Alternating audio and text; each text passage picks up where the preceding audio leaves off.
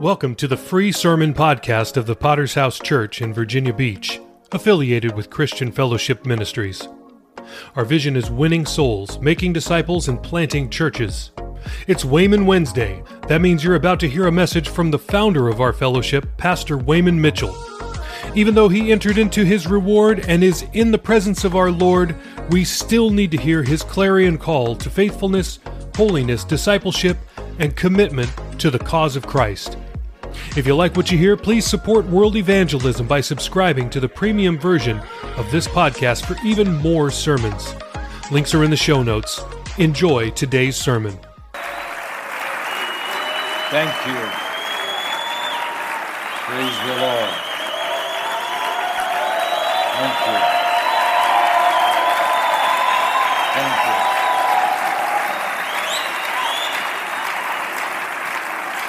Thank you for that warm welcome. Turn with me to the book of Acts chapter 9. Did you hear about the fellow who got to reading some medical journals? And as he read in these, he began to feel that he had a deadly disease of his own. As he read more and more of these medical journals, he's analyzing himself, and he came to the conclusion that he was desperate for medical help. He went to the doctor. The doctor gave him a complete examination and then wrote him out a prescription. And as he looked at that prescription, the prescription said, go eat a big steak. Walk a mile every day and quit reading books that you got no business reading. Now, I've had people that have come to me this week and they've been reading blog sites. I have a prescription for you. Read 3 chapters of the Bible every day and get the hidden manna to eat. Go out and witness to someone and quit reading blog sites you got no business reading. Bring an instant cure. Acts chapter 9. In God's creative genius, He has placed some inherent factors that He intends to be released into the dynamics of ministry and evangelism. He intends these to be triggered. He intends these to be released. He intends to transcend, that is, go beyond the limitations of your own personality. Go beyond the size of your church and the factors that are limiting you and causing you to not believe that God can do what He has promised He can do. And here's a tremendous history in one verse I want to read to you in verse 31 of Acts chapter 9. And before I read that, I want to point out to you a quote that you perhaps have heard before. Any fool can count the number of seeds in an apple, but only God knows how many apples are in a seed.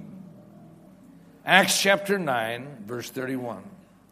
Then the churches throughout all Judea, Galilee, and Samaria had peace and were edified, and walking in the fear of the Lord and the comfort of the Holy Spirit, they were multiplied. I want to talk to you tonight about multiplication.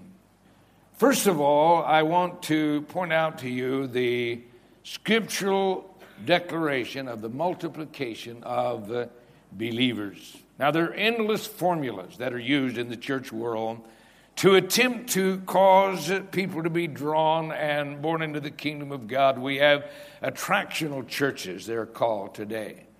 These are people who feel that if you put on a large event and you constantly are doing that, drawing people to some large event, that out of that you're going to be able to build believers and be able to build a church. They're event-centered. And these people generally have hired workers. Believe it or not, there are people who hire professional musicians to come in. And they are presenting a concert, or they're presenting a superior musical ability. And the reason they do that, they hire these people. I can't even it's beyond my belief. But they hire these people to come in and do an event for them. Some of them not even living for God or aren't Christians. But they present a feel-good service or a feel-good atmosphere that people enjoy. They're entertained, and they feel good about this. We have the seeker-sensitive churches. These are churches that their approach is that you don't come right up front about what you're doing, but you are seeker-sensitive. Don't say anything that may bring people any kind of offense, but kind of sneak Jesus in after a while, a soft sell. That's the seeker-sensitive churches. Then we have the missional churches, they're called. These are people that want to go out into the neighborhoods, do some kind of project, clean up some vacant lot or paint some broken down Catholic church, or do something that's going to bring some attention. And people will say, these are wonderful people and they've won our favor, so we're going to listen to what it is that they have to say. But here in the Bible, we have a very clear message. And it's very clear that there are multipliers that God intends to kick in. And one of these is Acts chapter 5, verse 14. And believers were increasingly added to the church, multitudes both of men and of women. Now, there are two factors that we need to consider. One of these is simply that people will go out and witness and present the gospel to unbelievers and convert them through the message of the gospel that the Holy Spirit can use, using biblical scriptures, bring the gospel of God's salvation, and the Holy Spirit can use that to convert souls. And the second is a tremendous dynamic that God kicks in. Through that, it's called the miracle or the phenomena of synergism. Synergism is a phenomena. And that phenomena is that the sum total of the factors, the sum total of the results that can be gained, and the working of two elements together in tangent is greater than the adding of the two together. It is a phenomena that God has placed in creation, and that kicks in. In Leviticus 26 in verse 8 says, 5 of you shall chase 100, and 100 of you shall put 10,000 to flight. So here is a voicing from the Bible of the multipliers that God is willing to kick in when these two factors are put into practice, and there is no shortcuts to this. We're talking about a personal testimony of the gospel of Jesus Christ, witnessing one-to-one on evangelism, and this is the multiplier kicked in by that principle. Acts chapter 11, verse 19 says, now those who were scattered after the persecution that arose over Stephen traveled as far as Phoenicia, Cyprus, and Antioch, preaching the word to no one but the Jews only. But some of them were men from Cyprus and Cyrene, who, when they had come to Antioch, spoke to the Hellenists. This is the Greeks preaching the Lord Jesus. And the hand of the Lord was with them, and a great number believed and turned to the Lord. So here we are. We have a geometric progression that is kicked in when God's people will begin to witness and evangelize, and then God then begins to get involved and kicks in the multipliers of the multitudes of people. And Paul is on record that he believes that this principle ought to be practiced in Acts 20, verses 20 and 21, testifying to Jews and also to Greeks, repentance toward God and faith toward our Lord Jesus Christ, how I kept back nothing that was helpful, but proclaimed it to you and taught you publicly and from house to house. So here we have it in the Scripture. In any setting, wherever people could be found, whether in their houses, whether in the streets, whether it's house to house, wherever there were people, that there was a testimony given, a witness given, and that witness brought forth fruit, because the gospel by nature has a seed element into it that we need to understand. Acts chapter 12, verse 24. But the word of God grew and multiplied. What does that mean? The word of God grew and multiplied. What it means is that there were people that were being saved, and as that happened then, the multipliers begin to kick in, because in the very nature of the gospel is a seed factor, and that seed factor is a multiplying factor. If people are not being saved, then something's wrong. Can you say amen?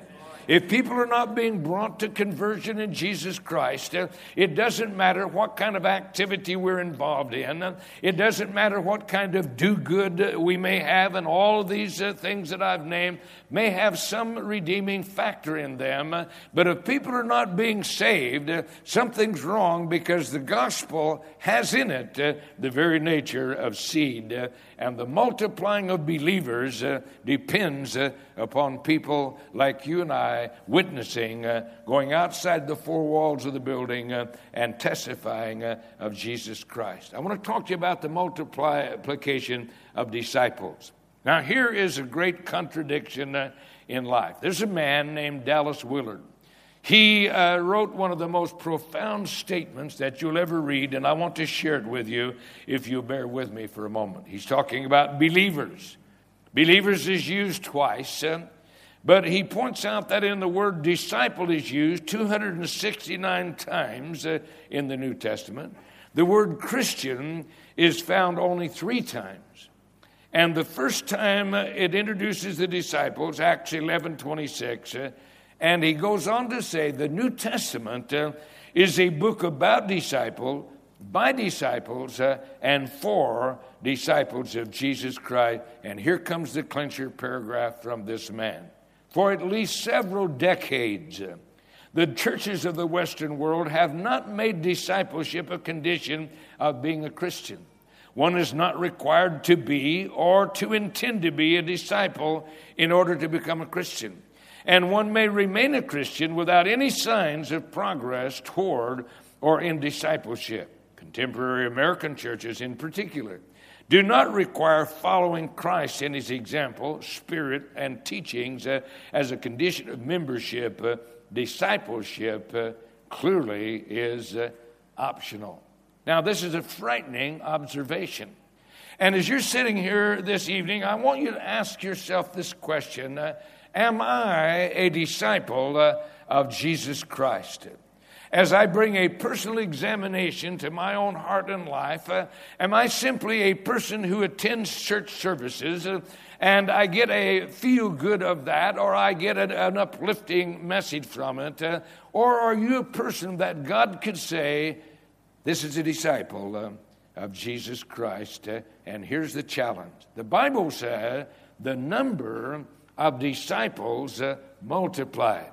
Acts chapter 6 and verse 1. Now in those days when the number of the disciples was multiplying. So here we have then the clear pattern of Scripture. Not only are believers going to be multiplied, but now we've moved into a dimension that we must be honest about and come to grips with: disciples being multiplied. And we have to ask ourselves the question, am I a disciple of Jesus Christ? And how are we going to define that? First of all, we need to define it because a disciple is a learner. This is one who has given themselves to learn what it is that God's revealing in this book, because this is his self-revelation to humanity. In the book of Acts chapter 2 and verse 42, and they continued steadfastly in the apostles' doctrine. What does that mean? That means that the apostles were constantly disseminating the truth of God, and these people were learners. They wanted to know what it was that God had said and what it was that they should do. And then 2 Timothy 2:15 says, be diligent to present yourself approved of God, a workman that needs not to be ashamed, rightly dividing the word of truth. Now, this is going to require some kind of discipline. This is going to require that you're going to give yourself to the book that I hold in my hand so that you can be a learner, and that should follow on to make you a follower. Not only should you be a learner, but you ought to be a follower. In the book of 1 Thessalonians 1 verse 6, the apostle says, and you became followers of us and of the Lord, having received the word in much affliction with joy of the Holy Spirit. In the book of John, chapter 8 and verse 31, the Lord Jesus Christ said to those Jews who believed in him, if you abide in my word, then you are disciples indeed. Now, this is not just something that you're going to do once in a while. This is a lifelong call that you're going to be a learner, and learning what God requires, you're going to become a follower. And the book of Acts chapter 21 and verse 15 and 16, after those days, we packed and went up to Jerusalem. Listen, also some of the disciples from Caesarea went with us and brought with them a certain Manason of Cyprus, an early disciple, King James says, an old disciple with whom we were to lodge. Now think about what this is saying. He's making a point. The Holy Spirit reaches into this little scenario of their travels and said, there was a man that went with us, and this man's name was Manason. He was an early disciple, or in other words, he had continued on through the years, and it underlined he was a disciple, and he still is a disciple. It's very easy sometimes to embrace the gospel of Jesus Christ in your early years or in your new convert experience. And as you embraced this as a believer and become a disciple of Jesus Christ, in the process of time, you lose that dimension. And yes, you're not backslidden. No, you're not out in the bars drinking. No, you're not chasing sluts. But you've lost that wonderful dimension of being a disciple of Jesus Christ. When you were a new convert, you were thrilled. When we were in the Jesus movement, we sometimes had revivals that are 3 weeks long.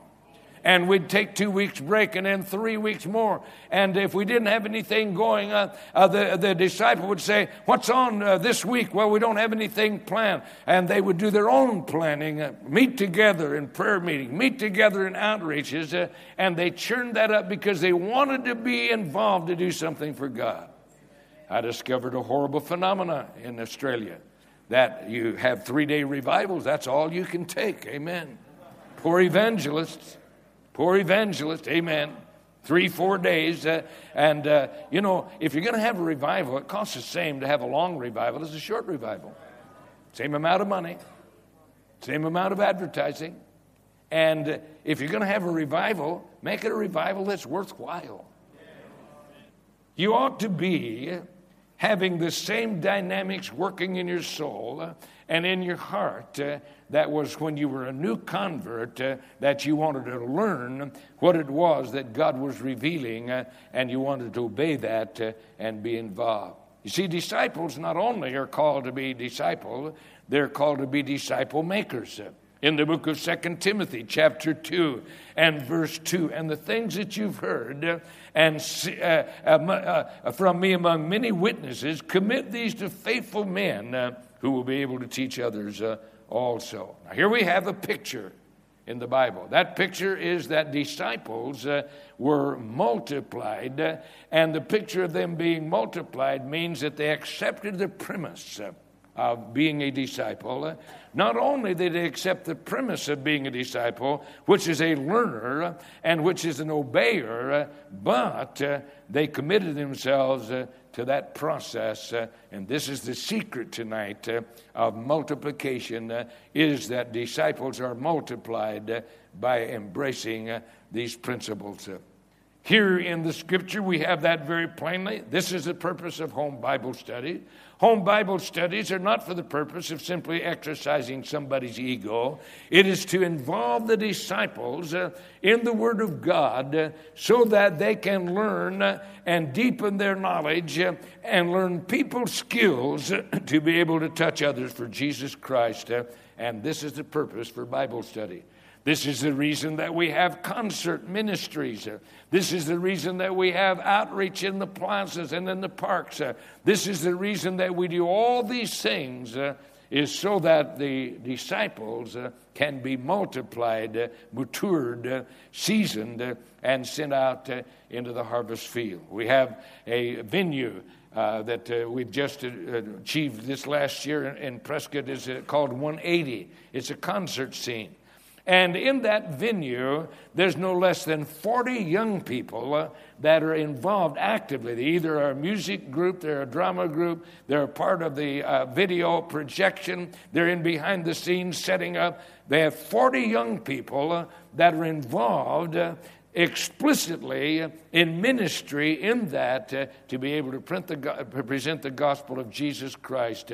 And by that principle, these people, most of them young people, are being developed as disciples of Jesus Christ. This is the secret to multiplication. Thirdly, I want to point out to you the multiplication of churches. This is contrary to the trend in the church world today. The trend in the church world today is mega churches. This is the aim, this is the focus. As you have a charismatic leader, that charismatic leader draws people who want to hear this leader speak. And as the crowds grow, they want to develop multiple services. And then they want to develop satellite video churches. And when they no longer can house that, they want to build larger buildings. And their focus is not on the planting of churches. It's on drawing as many people as they can into a venue. And when that is finished, into a video site, and have multiple sites, maybe not even on the same place, in another city, and people coming in a video site, and that's the church that they have. I can't even fathom people coming together, watching a video on a screen as a steady diet, and having no relationship personally or locally or intimately with a man that you can find out who he is and what he's doing. You know, you ought to find out what your pastor's doing. Amen. Can you say amen? He ought to be visible. He ought to be accessible. He ought to be somebody that you could call in the middle of the night and he'd come and pray for you in a desperate need. He ought to be somebody that you could have time to sit down with him and tell him your marriage problems and be able to sort that out. Can you say amen? He ought to be somebody that you know, you're observing, you're watching the lifestyle that he lives, and you know who he is. I was in Israel 3 or 4 years ago. We're up in Caesarea, or Tiberias rather. And we were there at the same time with Benny Hinn. I think he had 21 busloads. I can't remember. Hundreds of people were there. And we're talking with some of these people, and we're curious about this. And so one lady preacher that we're talking to, we said to her, where do you go to church? She said, I'm the pastor of the church. Oh, I see. So who is your pastor? And she said, Benny Hinn's my pastor. And talking to her, said, have you ever sit down and talk with him personally? No. Never talked to him personally. Well, how can he be your pastor if you've never talked to him personally? This is the church world that we live in. But I want to tell you that in the Scripture, we have a very clear pattern.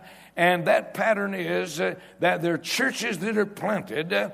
And in these mega churches are anonymous Christians. No one knows who they are, where they come from, whose wife they're living with, or what they're doing in their private life. They slip in and they slip out and never have to be making a connection. And that, my friend, is not the Bible pattern. The Bible is very clear. Listen to these words, because what we're reading about is reproduced congregations of believers. In the book of Acts chapter 9, verse 31, then the churches throughout all Judea, Galilee, and Samaria had peace and were edified, and walking in the fear of the Lord and the comfort of the Holy Spirit, they were multiplied. Again, in Acts chapter 6 and verse 7, then the word of God spread, and the number of the disciples multiplied greatly in Jerusalem. and a great many of the priests were obedient to the faith. And Paul refers to this in the book of Thessalonica, and he talks about a pattern congregation in the book of 1 Thessalonians chapter 2, verse 14. But you, brethren, became imitators of the churches of God, which also are in Judea in Christ Jesus. For you suffered the same things from your own countrymen, just as they did from the Judean. So here we have a principle, and that principle is not only is there a church planted, but out of that church that is planted, disciples are formed. Not only are disciples formed, but they're sent in now to other cities and other nations, and other congregations are built. And this is the Bible pattern for the multiplication of churches. Now, this is going to cost you. There's a price to pay for this. This means that you're going to have to sacrifice valuable and talented workers that are in your congregation. Workers that you don't really, in your heart of hearts, are really excited about releasing, because they add to your congregation. They add to your ministry. They add to the atmosphere of your church. And quite often, the best workers in your congregation and the best families in your congregation are the ones that are going to vie and are going to begin to press and say, I want you to send me out. You see, when you begin to stir a congregation with a vision for the world, there's a dynamic that begins to happen. And that dynamic has consequences. When you begin to bring them to conferences like this, very dangerous, because you may not go back with them the same. Because they're going to see a vision beyond your little group of people or what you're doing. They're going to catch a vision of the world, and they're going to begin to press you. As I said earlier this week, don't give your pastor any peace. You keep after him every day and say, Pastor, I want to go plant a church. I want to go be sent out, and give him no peace. And that's what happens and ought to happen in Bible conferences. Otherwise, we'll just gather together. We're saying nice things to each other and saying, what a wonderful guy you are. Man, I just love you, bro. Oh, brother, I just love you. That's not what conferences are about. You ought to love your brother. You ought to heal up any breach you have. But conferences are about exposing your people to the gospel of Christ in a conference setting where the excitement of world evangelism is going to grab hold of them. And now they can no longer be the same. They're either going to be stirred to be the best disciple they can be in your church, or they're going to say to you, Pastor, I'm not satisfied any longer to stay here. I want you to send me out. And he keeps after you and keeps after you. And these couples, this may be the best couples you have. Sorry. That's what our objective is. This is how churches are multiplied. There's going to be a financial obligation. See, the gospel's free, but world evangelism costs a lot of money.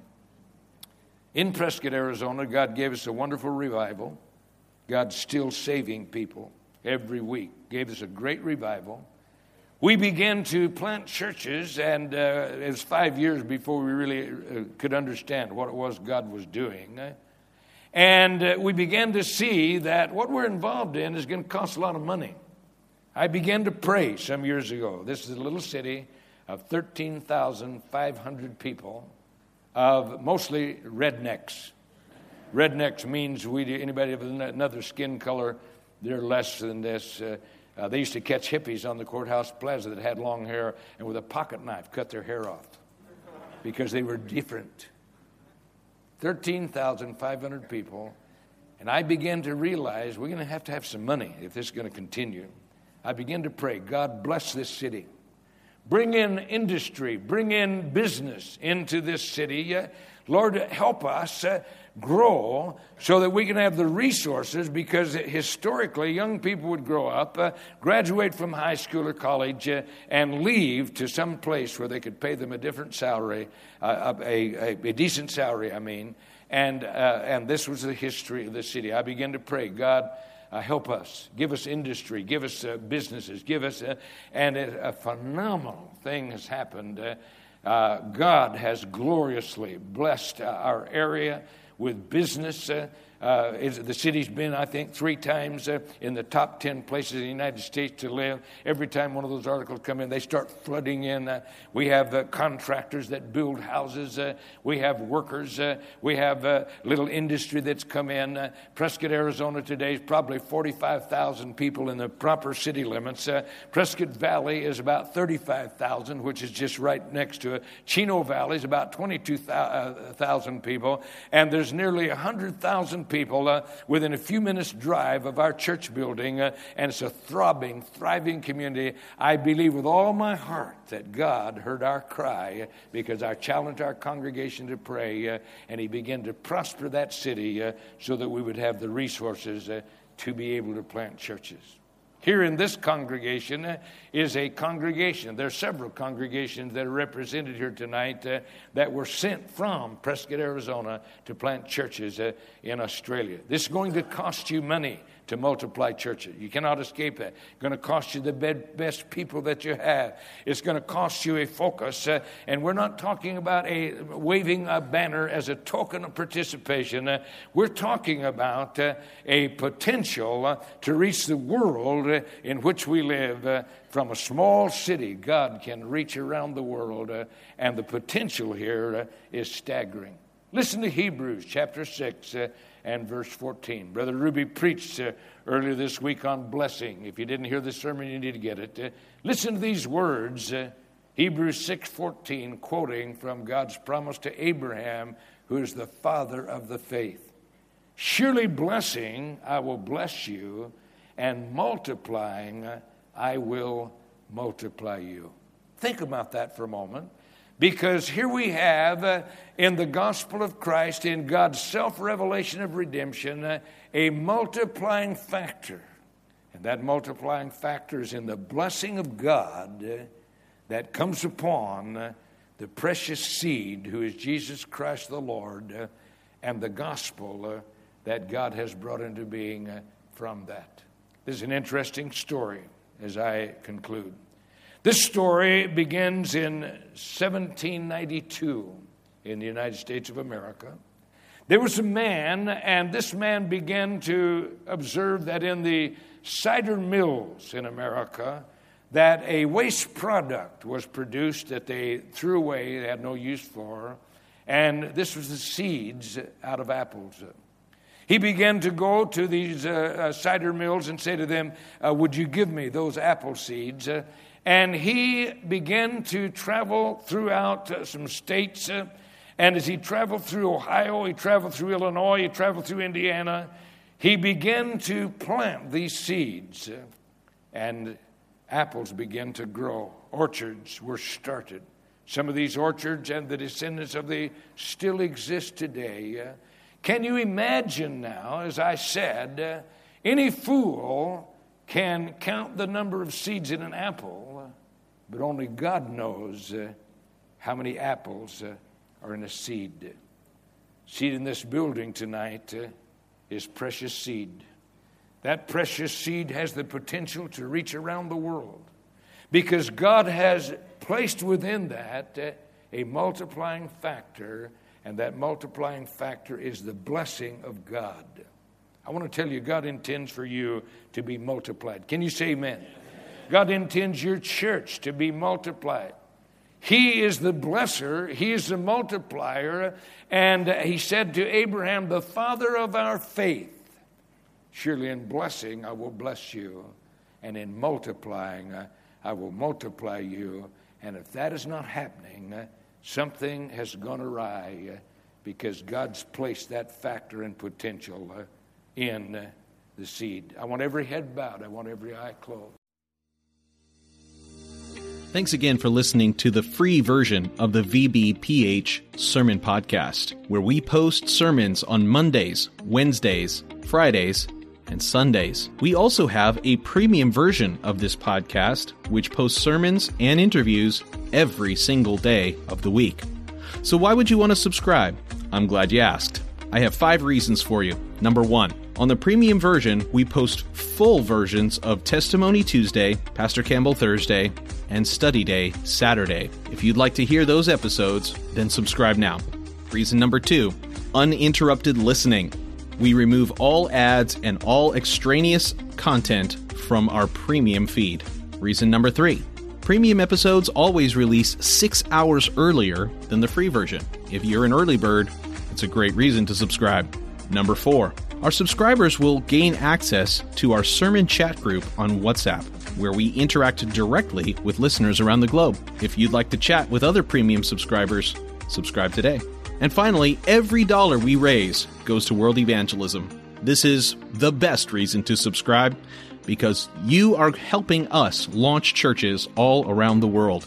We don't put one dime in our pockets. Everything that we raise from this podcast will go directly to Thursday night of Chandler Conference. So please subscribe today by using the links in the show notes below. Thanks. Thank you so much for listening to the sermon podcast of the Virginia Beach Potter's House Church. Were you blessed by today's message? Let us know. Please leave us a rating on Apple Podcast or on Podchaser. We'll be back next time with another life-changing word from heaven. God bless.